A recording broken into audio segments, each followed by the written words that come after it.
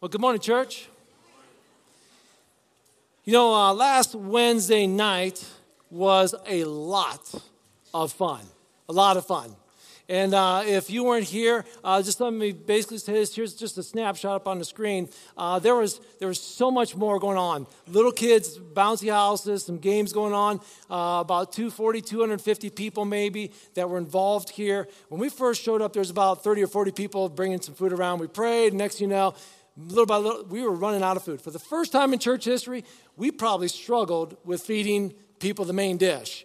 There was enough other stuff left over, but it was sort of an amazing night. So thank you to all who served and came and participated. I hope you walked out of here just feeling blessed.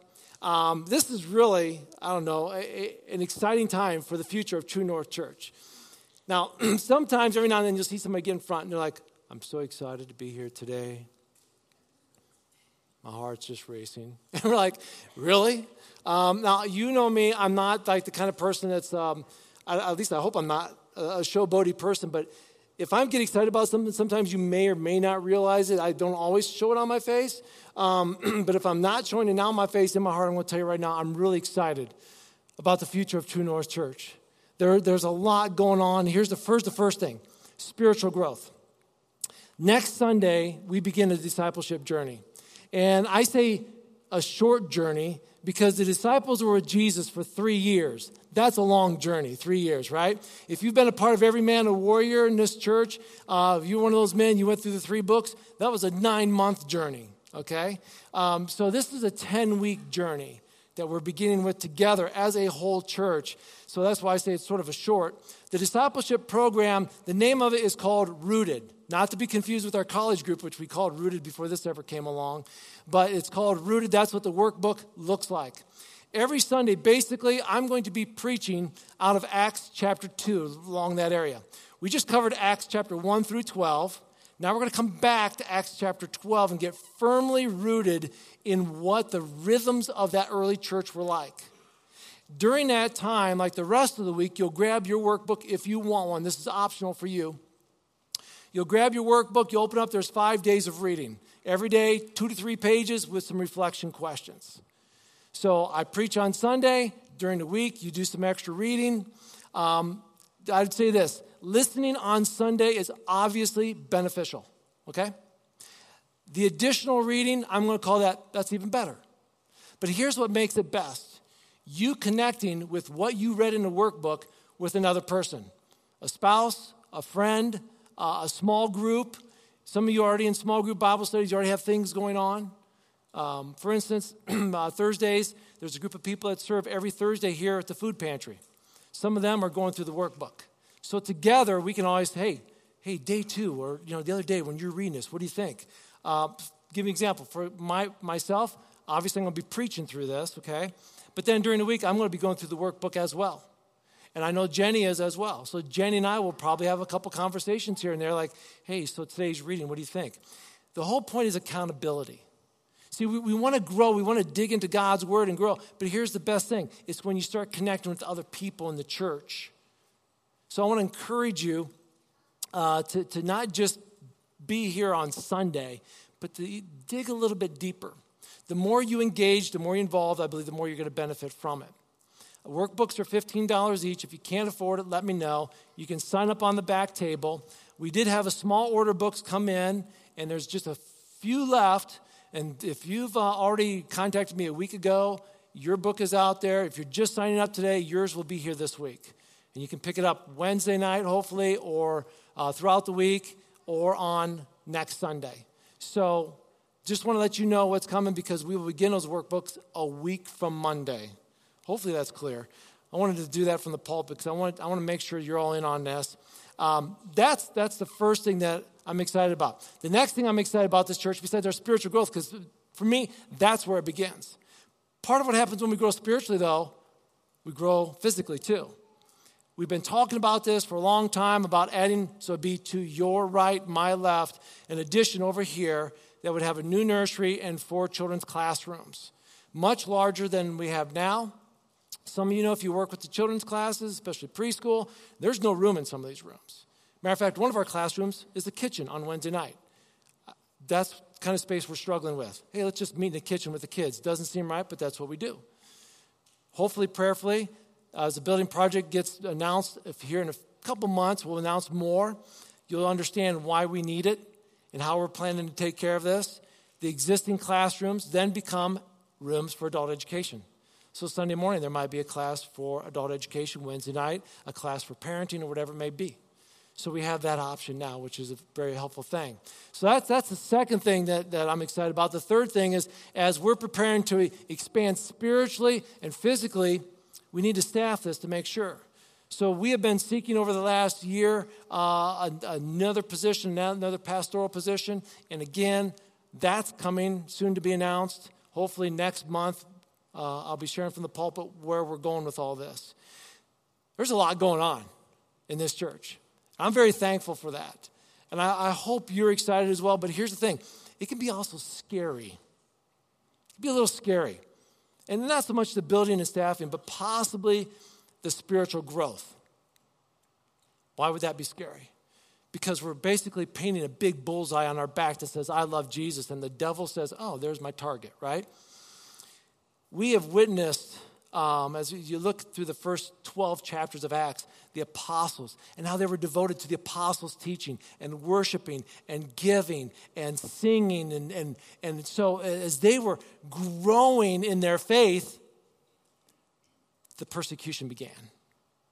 Of course, the persecution is what scattered them to help grow the church. But their faith was strong. And because they had strong faith, their faith was challenged. And persecution and pain accompanied their decision to have placed their faith along with their faith in Jesus Christ. So it sort of seemed like they had this incredible courage and strength that really defined the early church. And I thought about this courageous faith and this courageous strength that this early church had. And I was thinking, that's what I want for this church.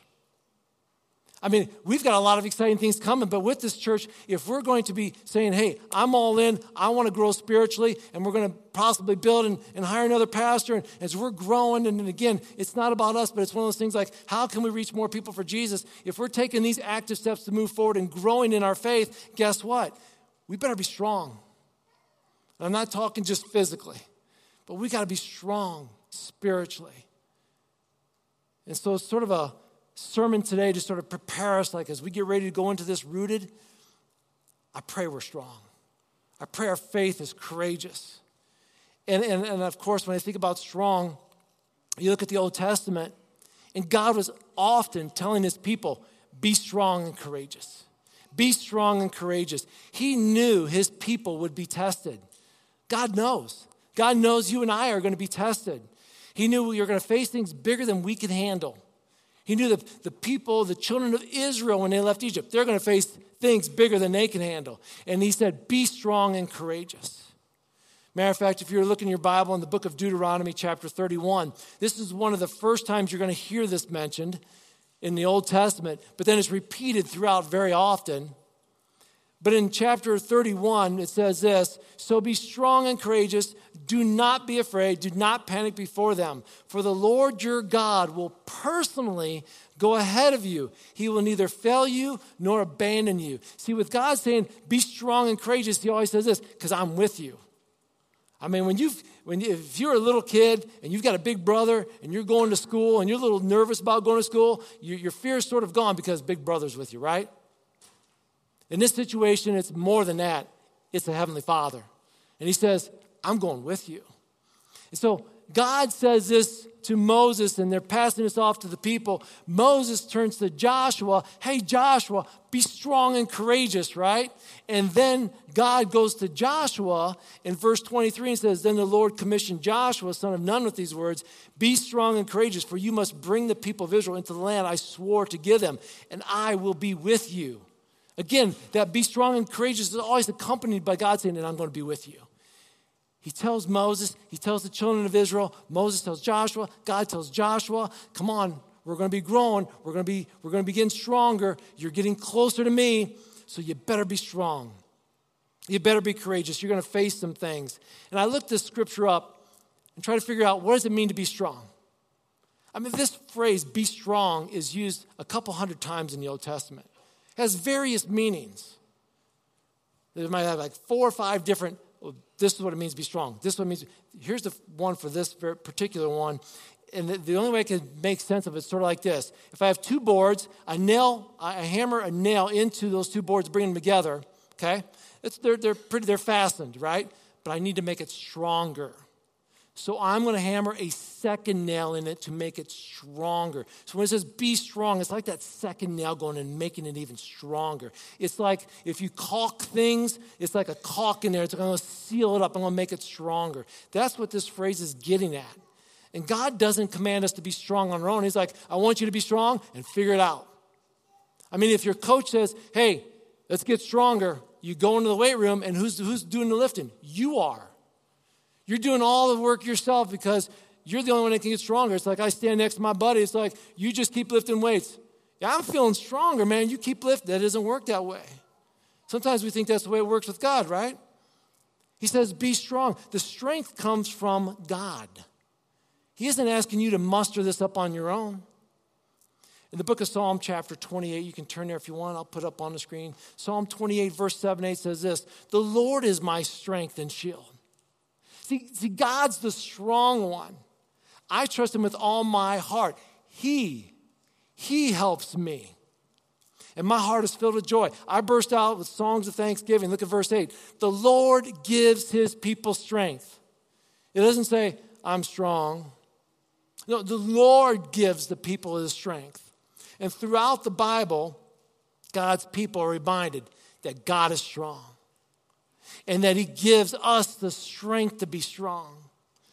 And even when you look up Google pictures, be strong in the Lord, this is what you get. You get some guy flexing, right? Because that's what we all think. We think, I'm strong, man. That's the first thing that comes to my mind is physical strength.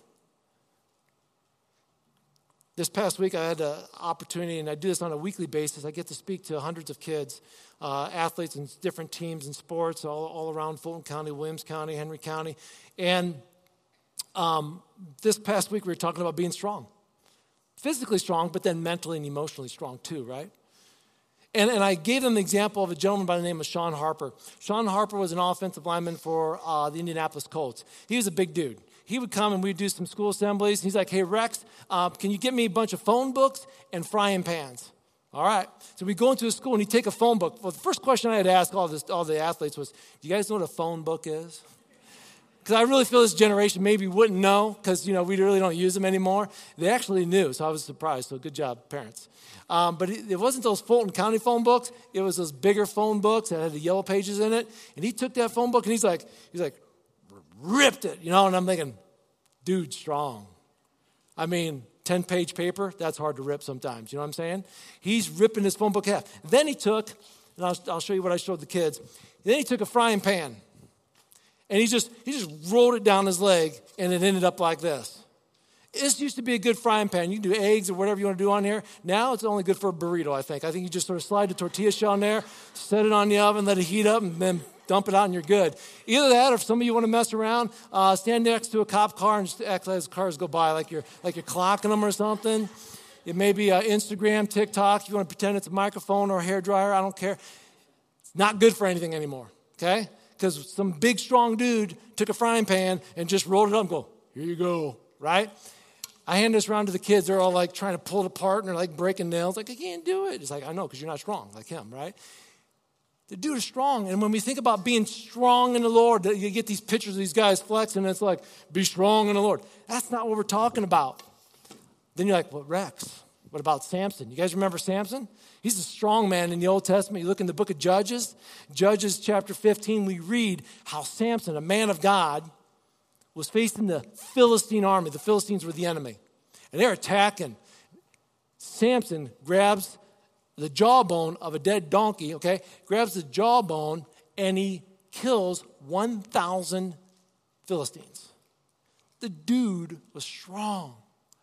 Broke chains all the time, right? You're always reading about all these incredible feats. But here's the thing, when we look in Scripture, we're like, I wonder what he looked like. He had to be bulking out, right? Huge muscles, right?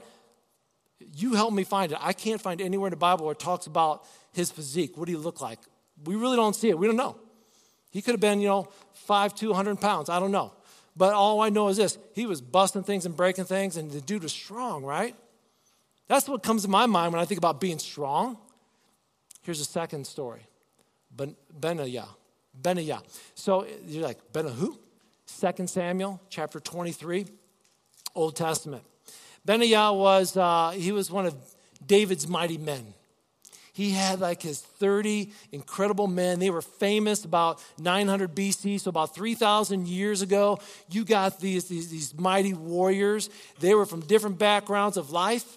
They were relatives. They were outcasts. They were fugitives. But they all came together. They had one thing in common. They were going to protect King David. They were going to follow God, the God that King David worshiped. And we're going to protect David. Benaiah was one of those men. Benaiah's name, by the way, means Jehovah built. Jehovah built. I'm telling you, if your name means God built you, that's strong, right? So you already got a little idea what this guy's going to be like, right? His father was a priest. He was from the tribe of Levi. He was in charge of David's guards. So just like the president has Secret Service, his bodyguards, David had his bodyguards, and Benaiah was in charge of them. That's Benaiah. We only read about him like 2 stories maybe, and they're only like a verse or 2 long. 2 Samuel 23 verses 20 says this. We'll back it up. There is also Benaiah, son of Jehoiada, a valiant warrior from Kabzeel. He did many heroic deeds, which included killing 2 champions of Moab. And another time, on a snowy day, slow down on this, he chased a lion down into a pit and killed it. Moving on, and you read on scripture, like, whoa, pause, please. No pun intended. But let's stop for a second, okay? He chased a lion into a pit? Now, if you're watching a movie and you're watching a movie, right now you're saying, don't go in there, right? Don't go after. You're like telling the hero to not go where he's going to get killed. Not in this situation. You have to sit there and think, the dude must have been crazy. Benaiah doesn't mean Jehovah built. It means crazy built, right? Because, who chases a lion? You run from lions. You don't chase lions. First of all, that lion is probably 500 pounds plus. And as with huge paws and claws, it will shred you. Secondly, you don't chase a lion into a pit on a snowy day where you have no traction to get out of the pit. You are trapped in there one-on-one. Guess who's going to win? Lion 100% of the time, right? Who would do these things? Well, that's Benaiah. See, when you think about strength, these are the people I think about. Let me side note this for a second. What if opportunities in our life are often described as maybe an insurmountable obstacle? What if bad things help prepare us for good things? Could that have been the lion in this situation? Do we look at our tough situations like Benaiah looks at a lion? As an opportunity to chase after success or an opportunity to run? What is it? Sometimes I look at my life and I wonder, has fear crippled me and kept me from going to my faith? Are my challenging circumstances in life there for a reason, or are they there for purpose? Have you ever asked yourself that question? Why am I going through this? Could that be a lion situation in your life right now? Could this be an opportunity for something big to happen, or is it something you're going to run from? There's a time in life when students are, they're graduating, and as a parent, you're sitting there, and as a student, you're sitting there saying, what's next? Maybe as a parent, your kids are making bad decisions. Maybe they're going to parties and just doing things like, oh man, they shouldn't be doing that. They shouldn't be doing that. And you're left wondering, am I doing a bad job in parenting? Maybe your spouse, you're bickering with each other. You've got health issues that are challenging you. And all these circumstances are basically one big lion just roaring at you. And you have a choice to run away or run to. Typically, we run in the opposite direction. But what if these circumstances had a purpose? What if this moment in life was meant to draw us closer to God? I wonder this whole lion situation, this was before Benaiah became the commander of David's army. I wonder if he was on his resume, oh, wait, I chased a lion and killed it in a snowy pit. David's like, dude, you're in. I don't know. Is that how he got there because of that? I don't know. But I had to ask myself this question. What is it that scares me? What is it that scares you, church? What haunts you? What is your lion? For me, I'll be very transparent with you this morning. Here's my lion: fear of failure.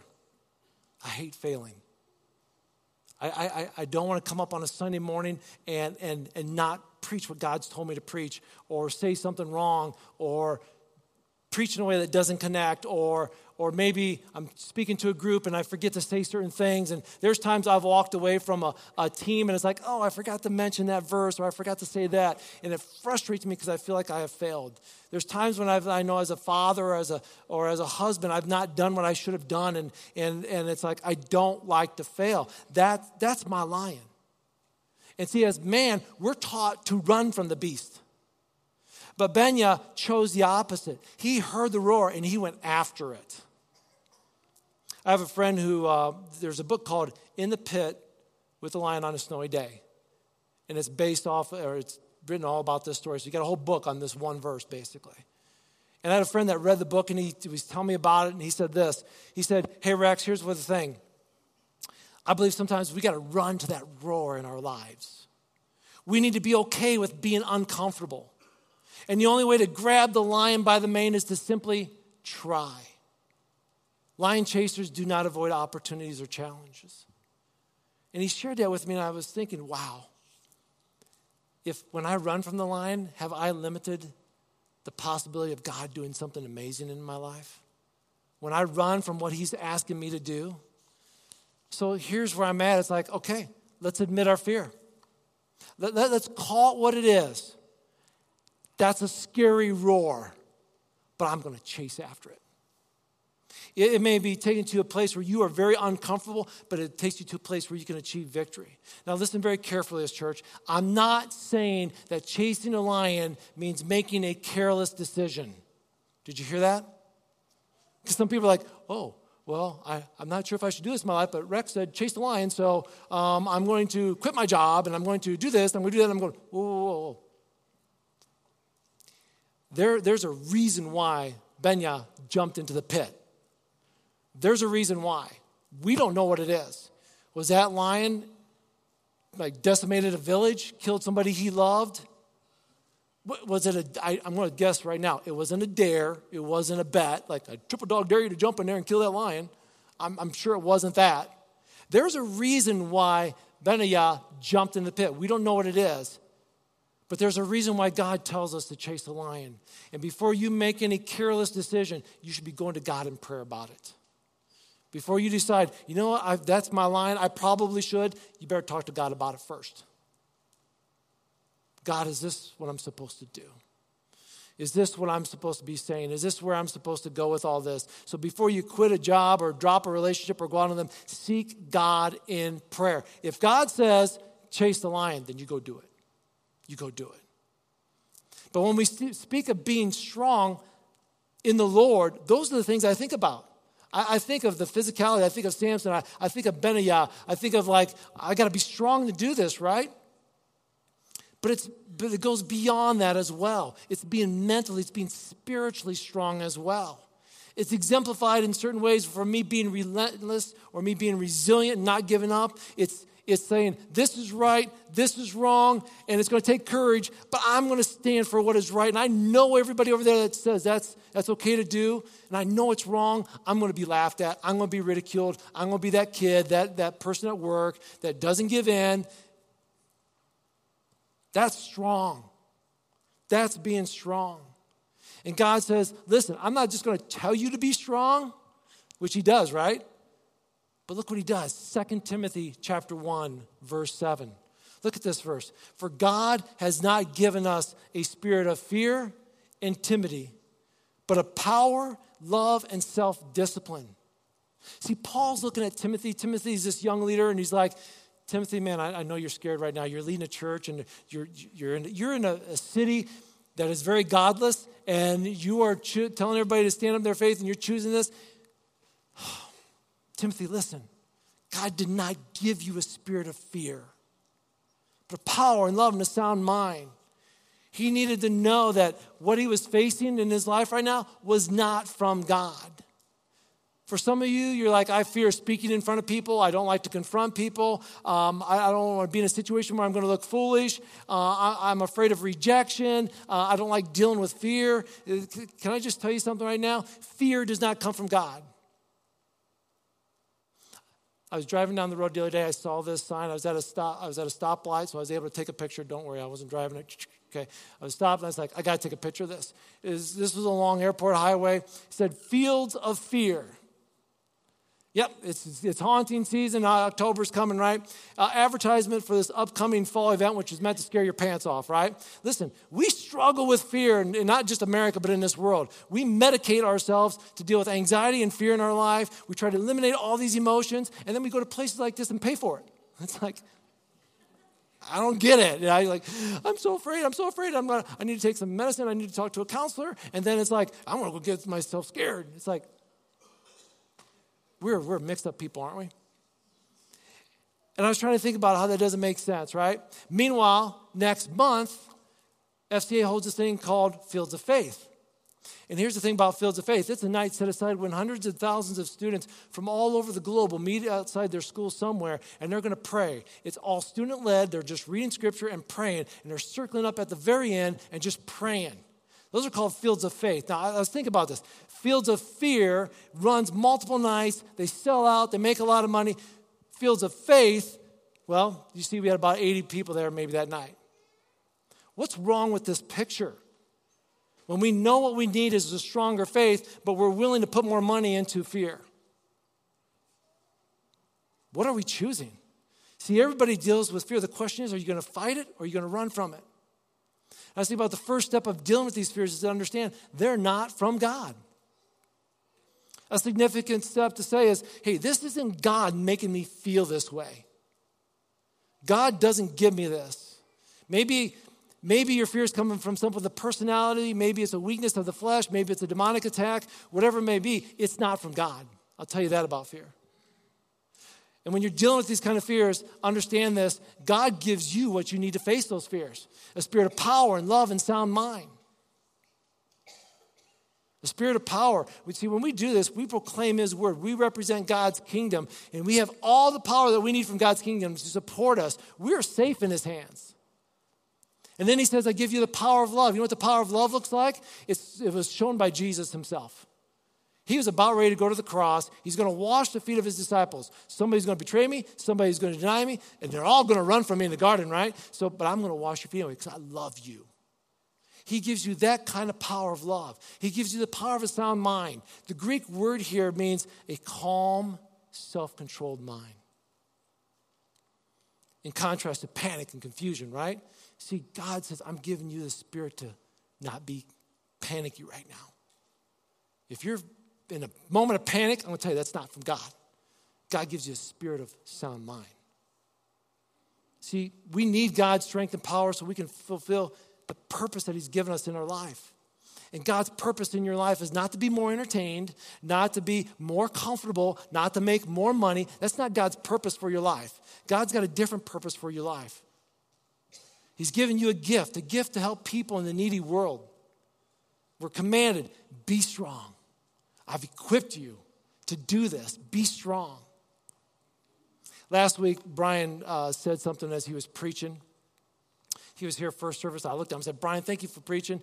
He said something in the service that I was sitting out there and I was like, took my pen out and started writing right away. This is what he was talking about. He said, there are times when people make a decision to place their faith in Jesus Christ.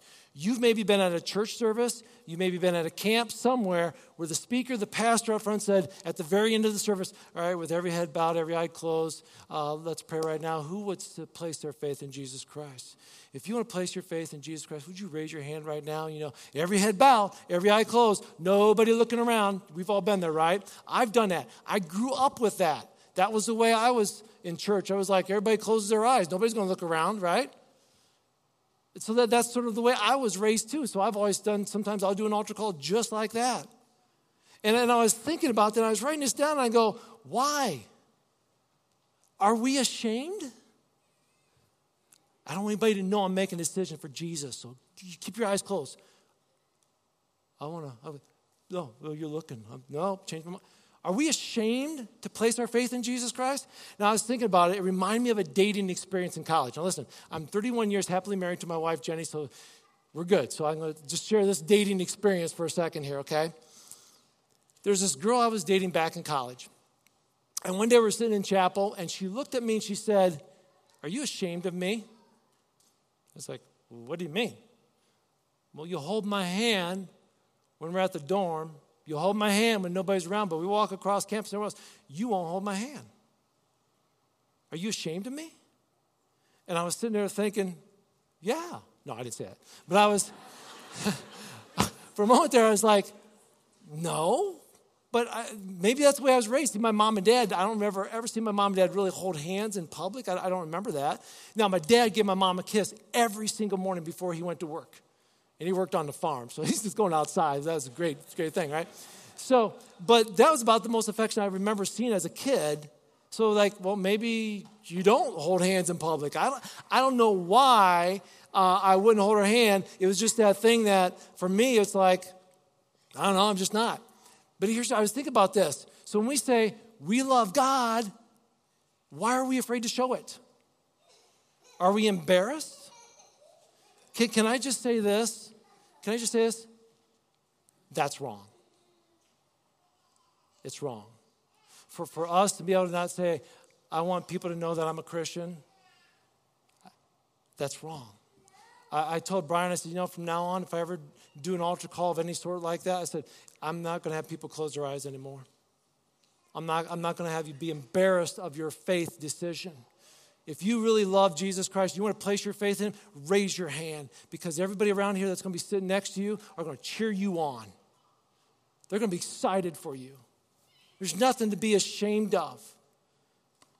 Going back to college, man, that girl, she was ready to dump me. She later did, but she was ready to dump me at that moment because she wanted proof that I cared.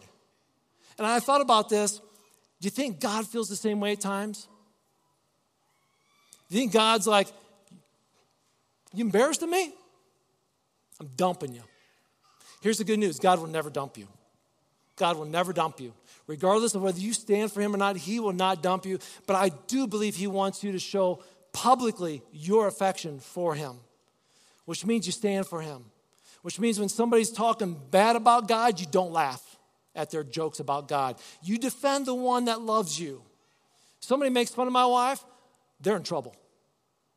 I will defend her because I love her. It better be the same way about God.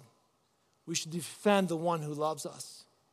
If I have a chance to worship him and choose him over other things in my life, or what am I going to choose? How often do we miss worship or youth group or church or Bible studies or something like that for something that doesn't even really matter in life? We do it all the time, right? Well, I'm just going to miss the Sunday. You know what a Sunday turns into? A couple Sundays. You know what a couple Sundays turns into? A season. You know what a season turns into? A long exit from the church. But I still love him, but I'm just not going to worship him with other people. So what really matters then? I mean, do you really love him? It's like, yeah, but don't question my love for him just because I'm not here at church. I'm not saying that. When you're at home, when you're out in public, are you ready to let people know you love Jesus? Or are you ashamed of him? I was reading this. There's a scripture in Matthew 10 that sort of like floored me one time. I'm reading this. It says, Jesus said, everyone who acknowledges me publicly here on earth, I will also acknowledge before my Father in heaven. But everyone who denies me here on earth, I will deny you before my Father in heaven. Think about that. That's harsh. There's another translation that says this, stand up for me against world opinion, and I'll stand up for you before my Father in heaven. If you turn tail and run, do you think I'll cover for you? Isn't that amazing? It's like God's telling us right here, he's like, I love you. I'm not ashamed of you. But if you're ashamed of me, if the early church, think about this, if the early church, those first Christians in Acts chapter 1 through 12, if they would have been ashamed of their Jesus, we probably wouldn't have the church today. But they're like, we're going to stand. We're going to stand and be courageous. We're going to be strong and courageous in our faith because we love our God. And we love our Savior, Jesus Christ. And we want the world to know, well, you're going to be persecuted. You're going to be put in jail. You might even be beheaded. I don't care. I love my Savior. Do not deny that Jesus is your Savior. It's so easy, right? Our words, our actions, even our silence, not talking about God is a way we can be embarrassed of him, right? Over the next 10 weeks, we're going to talk about what it means to be rooted in our faith. And here's why I'm talking about being strong and courageous. Because during this discipleship time, our journey together, you're going to be challenged to maybe step out in your faith a little bit more than you are now. You might be challenged to share your testimony with somebody. You might be challenged to witness to somebody you've never done before. You might be challenged to give or to pray in a way you've never prayed before. And somebody hopefully is going to walk alongside you and hold you accountable. And we're going to say this, be strong, courageous. You're going to be challenged to do this, and I'm going to encourage you to let you know right now, in the strength of God, you can and you will, because you're equipped. All of you in this church, you are equipped to be strong and courageous. You have his Spirit living in you, the one who equips you. Would you stand, please? Worship team, would you come forward? I pray that as we grow, church, we will remain strong. The devil's going to try to come in. He's going to try to roar and create havoc in your life and tell you, oh, it's okay. Don't listen to what Rex was talking about. Don't do this, do that, right? But here's the thing. Trust in the strength of God that empowers you. You don't have to listen to my words. I encourage you to listen to God's words. And his words are pretty clear. You have a God who is powerful and strong, and he encourages you to be strong. And he says, I'm equipping you with my Spirit so you can be strong. Stand strong in your faith. Do not be embarrassed of the God who loves you. Let's pray. Heavenly Father, thank you, Lord, for your Son, Jesus Christ. Thank you that he came to this earth to rescue us, to save us, so that someday we could be in your presence. And it's not so much about just going to heaven, but it's being in your presence, the God who loves us. And you are the God who strengthens us and empowers us. And you give us your Spirit so that when we have those moments when something scares us or we don't know if we can really stand up in our faith, we can because you're with us. You've given us a spirit of power, love, and a sound mind. Heavenly Father, I pray for this church. As we go on this discipleship journey together, I pray, Lord, that we grow spiritually, we grow closer to you, that our roots grow deep into you, Lord, and strong, and that, Lord, that the fruit that comes out of our lives helps those that are in need. There's so many people in this world that need you, and you've chosen us to be those instruments of help. You've given us all here a purpose. So, Lord, help us not to run from the purpose that you've given us, but help us to run towards it with your strength, with your power, with your might. Help us to be strong in you, Lord. In thy name we pray. Amen.